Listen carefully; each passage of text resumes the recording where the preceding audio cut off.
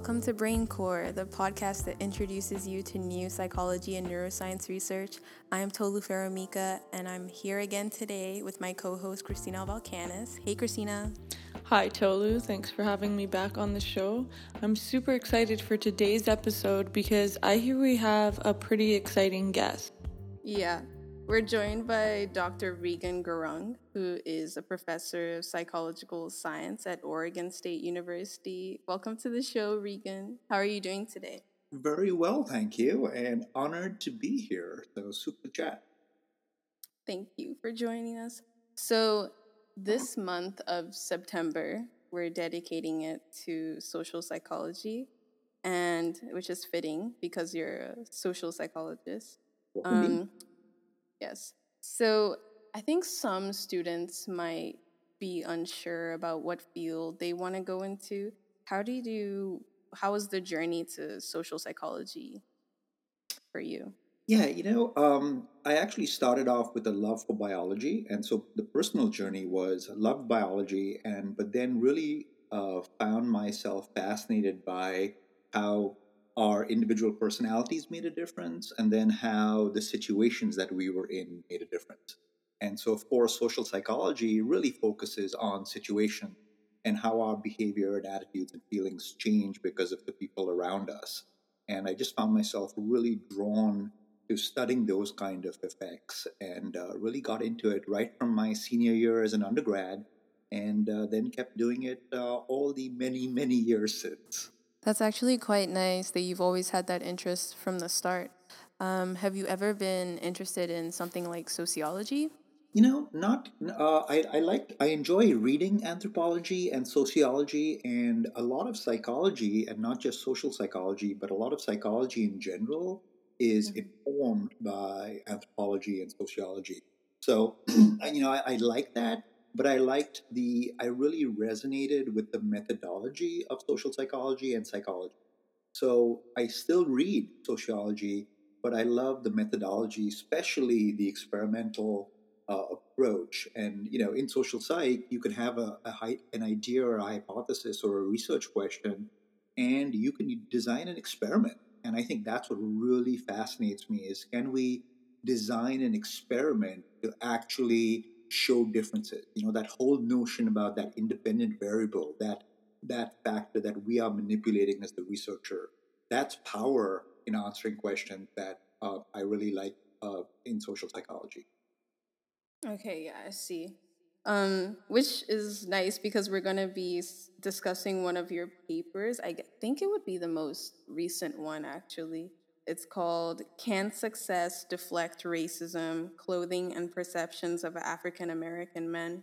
So I've read this article a couple times already because I felt like it was important, talking about how like everyday choices can influence how someone African American men will be perceived.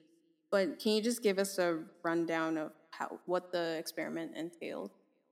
Absolutely, you're absolutely right in that it's a perfect example of what social psychology does. Is where you have a research question and you test and see whether it makes a difference. So in this particular case, the independent variable, or that factor that I focused on, was the type of clothing. And as you know, clothing can vary in many different ways.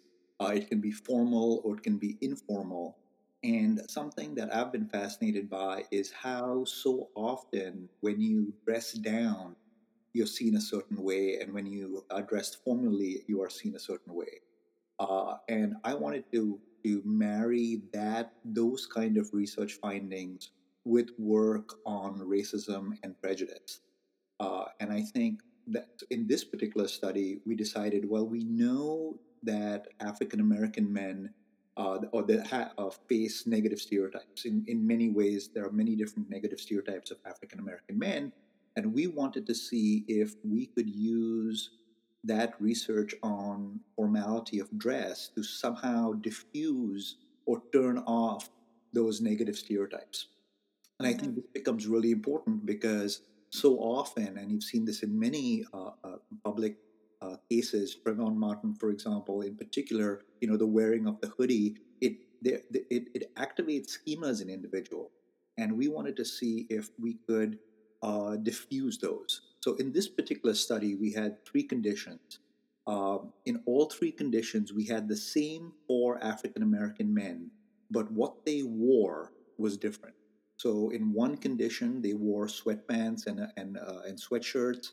In one condition, they wore formal clothes, button-down shirts and slacks. And in the third condition, what we call the winning condition, they wore T-shirts that said Horizon League champions. Now, all four men were soccer players. The cover story was not just the cover story; it was true. Uh, that these were soccer playing athletes, and the team had actually won the this league championship. So we wondered if showing the African American men with this sign of competence, with this sign of success, if it would really downplay those negative stereotypes that we know many people have. And that's what we set out to do. And we found some success across the board, as predicted. When seen wearing formal clothes, the men were rated as being hardworking and intelligent and trustworthy and warm. So you wear those formal clothes, you're seen as having those traits at a significantly higher level. We found some support for our hypothesis about the winning clothing. So, for example, when seen wearing the winning t shirts, those men, those, and mind you, these are exactly the same men, those men were seen to be less lazy. Great, right? I mean, that's great. It's diffused something. But Yeah. but unfortunately, that just wearing that winning T-shirts wasn't enough. Those men were still not necessarily seen as better than when they were wearing their formal clothing. So some mixed support, but clear evidence for this link between the clothing and perceptions, and in this case, particularly of African American men. And I think, as you said at the beginning, especially this time, it's a really important time to look at those features that may activate schemas that people then act on. Yeah, the results were pretty interesting to me. But just to talk about the relevancy, I think after the BLM protest, Mhm. there was a sense of like hyper visibility in the Black community. And so that kind of links to clothing, which is why I wanted to focus on this article.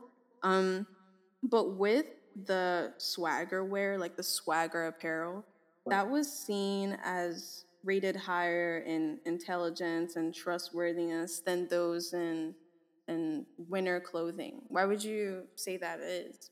Right. So, a wonderful example of you reading the article really well. So, all those of you listening, that's how you should read an article. That's exactly one of those really surprising things there, right? So, my guess as to why is because that winning clothing was actually a t shirt, right? And t shirts are casual.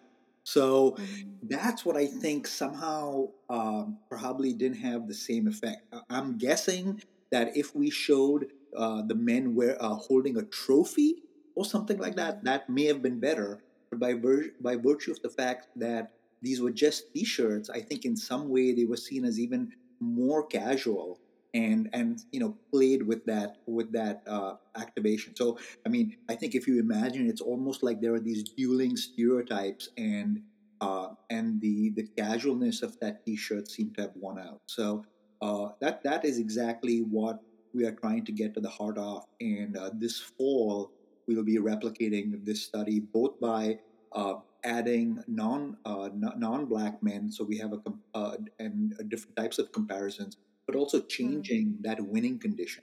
We want to see if we can perfect that winning condition so that um, it probably that it wins out, as it were, across all the different categories, unlike what we saw in this particular study where it was just significant in one category. Yeah, that's fantastic that you mentioned that because we were actually, when we read the article, Tolu and I, we were wondering how it could come into play if there were different races and other variables added as well. So that was actually one of our follow up questions about what you would think the influence of having different races would be like. So we'll definitely keep our eye out for that study too. And if I could add, I think something really important is, and I've been doing social psychology and research for a long time. I think it's really important in science to not downplay something because it's only one ethnic group. Yeah. I think there's a big lack of research done on African Americans and people of color. And Hmm. I know, as with my research design hat on, my question is, yeah, it would be great to see how it would compare to Latino men or Asian men or white men. But I think in some ways, by doing that, we are downplaying the importance of learning more about Black men. And I think we have to watch for that, because I think very rarely, and I can tell you, in many of the studies that I've read on just clothing where race is not a factor, these are studies done on just white men. And Yeah. even Yeah. on the limitation section, nobody says, oh, it's only white men. Yet, when Hmm. you have a study on only black men, they go, oh, it's only black men. Well, yeah, black men are important too, you know? Yeah. Yeah, exactly. I would say it's important to definitely do research on specific races, like in the isolation, Right. Because then it before going adds in. Yeah. another variable altogether, right? Right. Hmm. And I think from a research design standpoint, especially when you do an experiment, it's really important to have a comparison group. That's what's important. And Mm-hmm. this Yeah. study had two comparison groups. I think y'all are both absolutely right on thinking, yeah, it would be sort of neat to look at other variables, and I think other races is important, but I also think other age groups. I wonder about, if you had, these were college age students. They were actually they were 19 and 20. I wonder, what if you had a 45-year-old man or 45-year-old men in this situation. What if you had women in this situation? True. So I think all of those are really natural and important questions to focus on. But of course, as you know, the key in an experiment is having a good comparison group. And once you have that, there's a world of variables out there, because behavior is complex. Yeah. Very true. Would you say that there's an influence of the fashion industry a little bit? Oh, And absolutely. Absolutely. I mean, you use the word swagger that we used in the article, and mhm, that swagger and hip hop wear. It's very, very much coming out of the fashion industry, and one great example is Adidas shoes. The way Adidas shoes and wearing the three stripes became a sign of coolness. I mean, a lot of yeah, that was driven by the fashion industry. you know I mean, true. I live in Oregon, so Nike is big, but Adidas brand with the three stripes, let me tell you, when you look at how Adidas very smartly went after specific basketball players and specific rappers who then wore their shoes, yeah, that automatically created a stereotype. Just, I mean, and I would bet, I haven't done this, but now I bet even flashing the three stripes, Adidas may probably activate some schemas. Yeah, that's true, actually. For sure, the Um, media influences us. I mean, I guess that's what they do sometimes on like Instagram, where different brands kind of project this vibe of what kind of person wears their clothing. Absolutely. So, yeah. And what all the way back to intro psych, and I teach intro psych, we talk about advertising and conditioning, right? I mean, it's all about conditioning. It's all about conditioning, where you associate one cue with something else. So with enough pairings of, let's say, coolness and Adidas, or coolness and Nike, or coolness and you pick it what you want, but with enough pairings, we are conditioned to see one and experience the associated feeling with the other. And I think going back some years, it's changed now, but Abercrombie and Fitch, for example, their advertising of semi-clothed, very fit young people associated with their clothing, I mean, that was a very strong advertising drive that they had. And now, of course, a lot of that is changing as we get more aware of the dangers of sexism and racism through the media. And I think we're getting better at that. There are more ads and more commercials that are being pulled. There are even more TV shows that are being canceled or scrapped or rewritten as we become more aware of how this kind of socialization takes place. So you're absolutely right in mentioning fashion in the media. That's where I think when you think about how does a young kid learn all this stuff, you know, Mm-hmm. that's where, right? It's what they're watching, what they're reading, what they're pinning and liking on Ingesting. Instagram. Yeah, that's an interesting point. I took a media studies course, and it was very interesting to see how you kind of strengthen these associations every time you see them together. Right.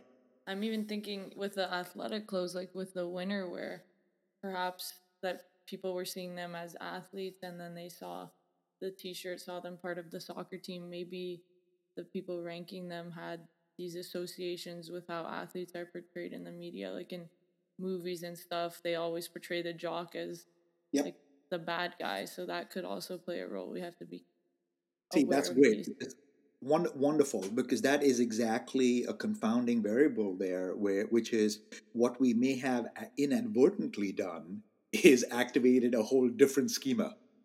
So you're right on, and we didn't talk about that in detail in the paper, but that's exactly it. What we may have ended up doing is activating a different schema, which also leads me to the whole notion about that's one of the things that makes this kind of research challenging is because there are the intersections between different kinds of schemas, right? I mean, there's woman, there's race, right? Black woman has two things going on in there, and Yeah. and that's often been referred to with a very clunky word, intersectionality. But Mm. I think that notion, and in this case, you're tapping into the intersection between athlete and black, and there's definitely something there to black athlete versus just athlete, and then of course add on the former black male athlete, Hmm. what if we did black female athlete, or and so on and so forth. So And it's interesting because even when you look at that intersection, which may be a small population, like black female athlete, there might be like a variation of people in that intersection, so it makes it even harder to research. absolutely, and I think the general message for doing research is being aware, and then to the extent that we can, controlling for these different levels, and that's why very explicitly we only focused on men, and we only focused on black, because we figured let's Hmm. try and nail down what's going on here, and then test out other elements in there. But that's, I think, one of the hallmarks of social psychology and experimentation in general, which is to really try and capture and understand the phenomena in as controlled a fashion as possible, um, and then introduce more variability. So where you started off with, yeah, what about white men, yeah, but what about white women, and what about Latino men and women, and all of that Yeah, is exactly. important, but you got to start someplace to really get a handle of the phenomena. And as you could see with your wonderful comment about maybe it's an athlete schema, even before moving forward, we've got to try and tease apart the athlete's schema from the black schema, from the black Hmm. male schema. So still some work to be done there, but that's exactly why we have a series of studies uh, in different stages of the works. So Um, so in terms of generalization, I know the participants were primarily European slash American women. Do you think it might be interesting to have participants that are like primarily a different race or diverse? Absolutely. So this study was run in Green Bay, Wisconsin, and it reflected that state's demographics. I think it would be needed to do a study like this where there's more diversity, and I think it would be fascinating and critical actually to actually look at um, views of black men by exclusively black men. Mhm. Something I think that we are getting more and more aware of is prejudice doesn't necessarily have to be a us versus them. Sometimes it's an us versus us. Yeah. I think most recently, the Ibrahim Kindi's book, How to Be Anti-Racist, does a really good job of saying, of he has a whole chapter on what he calls ethnic racism, where where you have some individuals who are prejudiced against members of their own race. Mm. Uh, I am Indian. I was born in India, and I'm Indian American. And I know there are Indians from the north who are prejudiced against Indians from the south. You know, so, Yeah. so it's not like, oh, all Indians love each other. I mean, there's definitely some in-group stuff, in-group Hmm. pros, but there's also in-group, rivalry and in-group prejudice. And I think Yeah. far too often we try to make the world simple, but that's not how. That, that kind of connects to where I was going to go to next. I was watching your TED talk on getting psyched for the bigger picture. Uh-huh. And I think at the beginning, you told a story of how you were at a potluck in graduate school. And there were other Indians there who approached you to ask if you were like in medicine or engineering. And like I'm Nigerian, and so that sounded like a familiar question. But Um, I guess like for me, it doesn't really come to mind to ask others if they're studying medicine or engineering, just because I know other Nigerians who are studying a variety of things that don't connect to medicine or engineering. But it also got me thinking about how we internalize stereotypes after they've been like heavily reinforced. So it kind of is a nice segue to our tote or term yep. of the episode, which is implicit bias. But like, how would you define implicit bias? So yeah, I love where you how you went there, because that's exactly it. I mean, I think first off, let me just say, I think we are all biased. We are all biased. Just because we may be black or Latino or Indian or Asian doesn't mean we have any more or less bias. We have all bias. And I think so. Implicit bias really is when we have attitudes, beliefs, maybe stereotypes that non-consciously influence our behavior towards others. uh, and it's just a fascinating concept, and I think that implicit part is key, with it being, if you asked us, we may not be consciously aware, but Mm-hmm. we will act in a way that shows we have it. So to use your example, there are many those Indians at that potluck, when they said to me, hey, what kind of medicine do you do? I mean, literally, it wasn't even, are you in medicine? It was, what kind of Yeah. medicine are you doing, right? Mm-hmm. And I think, I bet if they stop, they would go, man, I must have an implicit stereotype that maybe asked that question. And I think we don't stop. I think we act, or maybe we don't realize that we have these non-conscious biases, that though what we say, what we do, is Mm-hmm. often driven by those unconscious beliefs. And so I think what's really important for us is to be okay with realizing that we are biased. Yeah. It's not a bad thing to say you're biased. It's reality. And I think you have to face it. Yeah. I Yeah, think that's where introspection would come in. I know for sure. When I had my first year of university, the professor emailing us before our courses started, sending us all the readings and stuff, was signing their email, Doctor so and so. And the whole time I was receiving the emails, I was picturing a male professor, and I didn't even realize until the first day of school when she walked into the class that I was just being biased because it was doctor, and I was assuming that it was a male, and I because I didn't have the Mr. or Miss to Yep. help me make Yep. that decision, and I was like, oh, just realizing my own biases in that moment. Yeah, that's a great example. And I think along those lines, there's, when that person walks in, we make snap judgments based on how old or young they look. And I do a lot of research on teaching and learning, and I can tell you that in the literature, uh, women of color and people of color in general tend to get lower student evaluations. And I think a large part of that is exactly this notion that we're talking about is stereotyping and prejudice. Yeah, for sure. That's actually interesting. I hadn't, I guess, I think I have heard of that.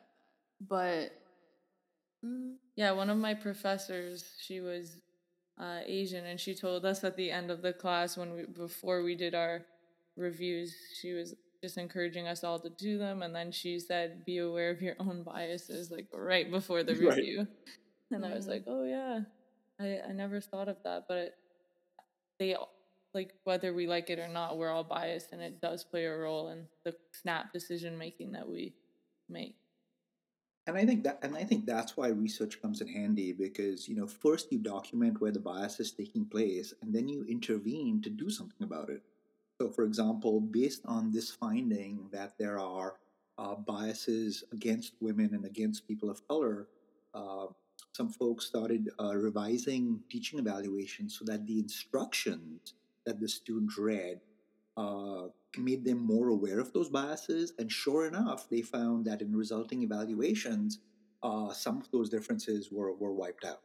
So I think step one is being aware, and then step two is actually doing something about it. And realizing the fact that as we get more and more tired, um, those implicit biases are more likely to slip in and influence our mhm. behavior.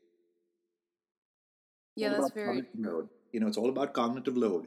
When we're super stressed and we're super tired, we are much more likely to make a snap judgment based on a stereotype or implicit bias than we are if we're consciously thinking about and examining our behavior. For Hmm. sure, because That's like a throwback to our first episode. We talked about heuristics and how Uh-huh. usually when you're on the go or like doing something very quickly, that's when you're more likely to use heuristics. Right, cognitive misers and all of that. I think that's what makes me social psychology in particular, but psychology in general, so fascinating. Is that there's psychology everywhere, and there are some basic processes that underlie a lot of our interactions with the world. yeah, I've read some studies too where they make people do cognitive tasks before they do the implicit bias test to see how that weighs in on their bias coming out. Like the IAT. Yeah, they do, like they would do like mental math Yep, counting before. backwards by seven. Yeah, and then they do the task, and it shows that if they have a higher cognitive load, they're more likely to show their bias. But yeah. That's really interesting research, actually. Yeah. But one thing is that it came from previous research, which is how science works, right? Right. And you know what? And it's not like it's over. I mean, you mentioned the IAT. I was at the University of Washington in Seattle when Tony Greenwald first started, playing with the IAT. And he'll be the first person to tell you that it's not perfect. There are still things to be worked out. There are still some issues with the IAT. It's not like you can take it as the end all and the be all. So Mhm. absolutely huge innovation, huge advance with as far as the getting at implicit attitudes go. But always more work, more ways that we can get those measurements better. Yeah, I for sure. I think that's one of the disclaimers we gave in our first episode too. Like to always take yes. science with a grain of salt because nothing is set in stone just from one study. Hmm. And I'll tweak that a little bit because sometimes the grain of salt means don't pay too much attention, right? And we Yeah, want yeah, people, you're right. right? So pay attention to science, but think critically about it. And I think that's some of the things I say to my intro psych students, and I live my life is show me the data. But when somebody makes a claim, look at the data. Take a look at the data. What is it saying? There's so much research out there that doesn't make it into that doesn't make it into the public sphere. I'll just give you a what amused me example is during this pandemic I've been doing more TV watching than I think I would otherwise, and one of the shows I watched is this Spanish show on Netflix called Money Heist. Money Heist. I love Yeah. that show. All Yeah. right.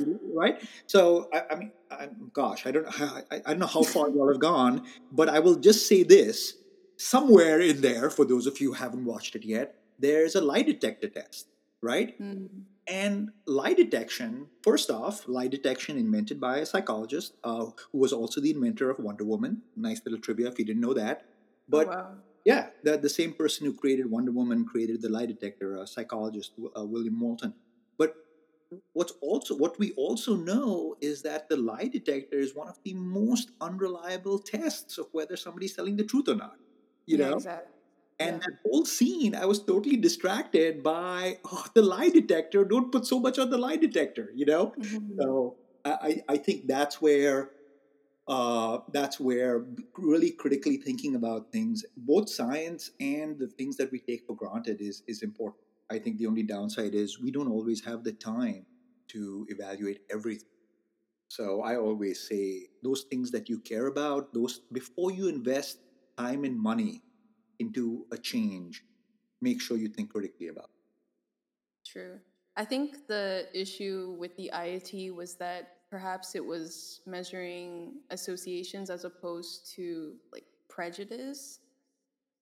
So it's like you've seen black more so with this bad term as Yeah. opposed to you actually thinking that they're supposed to go together. Right. And actually, along those lines, and as speaking of science always changing, in the most recent issue of the journal Personality and Social Psych Bulletin, there's a great article on the bidirectional causal relationship between implicit stereotypes and implicit prejudice. So, Mm. especially since you all seem interested, check that out. And I just got it in the mail yesterday. I still like getting things on paper, and it's September 2020 issue of PSPB. Really cool article on implicit stereotype and implicit prejudice and how those things are not the same. Maybe you can send it to us. I'll put it in the show bio so Yeah, listeners can check it out as well. sounds good. Perfect. So, what would you say you're most excited for the future of social psychology? I think our methodologies are getting better. I think the emphasis on replicating a finding before you make a big deal about it is Mm. really useful. Uh, and I think that's what's exciting is that now you see better designs, you see the better use of technology, and by virtue of collaboration, there's a lot more collaborating going on. Mm-hmm. It's easier to replicate things. I think for the longest time there was one study done in one place, and that was it. And now before people rush to publish it, they're trying to replicate it in a different lab at a different place. There's also movements such as the open science framework. uh, Mm-hmm. you Yeah. know one of my favorite excitements is was the development of the new journal, the new APS journal on research methodology. I mean, a whole journal on research methods. I Mm. think that's great to see because automatically it forces us researchers to be more cognizant and aware of how well we're doing things. That journal also pushes for replication, and almost every issue they publish the results of a famous classic study being replicated, and it's not always business as usual. There are some insights that you get there that really help out with the design of future research. Mm. Um. So we don't have another replication crisis, basically. Right, and I think there's so much that goes into the replication crisis, right? There's the hacking of statistics, there's the not knowing statistics, and then of course at the other end of the spectrum, there's the straight out fraud and bad dealing. And that we're much more watchful for that. But I think the bigger issue is the folks who uh, think they're doing the right stats, but they're not. you know, Yeah. Stats isn't easy, right? It takes some work, Yeah. right? It takes some work, and I think you can mess up by not doing the right stats. I remember something one of my grad advisors said to me, which was, A really good study is the one that needs simple statistics. Uh, Mm. and I try and think of that. A well-designed study needs simple statistics. And I know that's not always the case. There are some complex designs when you have a lot of different variables. But I think in this day and age, and going back to what's exciting, what in this day and age, even if there's a statistic that you need that you need, but you don't know how to do, there are a lot of people you can collaborate with to help you with that. You Yeah, know, so that's true. I think when I was in a stats course, I was a little confused on a question, and then I Googled up to see if there was an answer.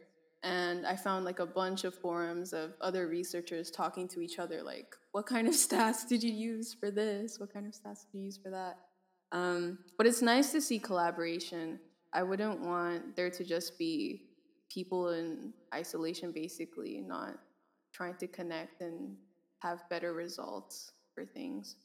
right. And I think sometimes there's competition between labs for grant money and all of that. But I think Hmm. even beyond that, there's a greater sense of, especially to avoid, as you mentioned, especially to avoid, egg on face with replication crises or just wrong stuff. Hmm. Collaborating is always a good uh, check. So it's a checks and balance. Now, and peer review is supposed to does do that, but it doesn't Hmm. always. It doesn't always. So True. I think we're nearing the end here, actually. But if there's one thing you'd like the listeners to take away from your article, what would it be?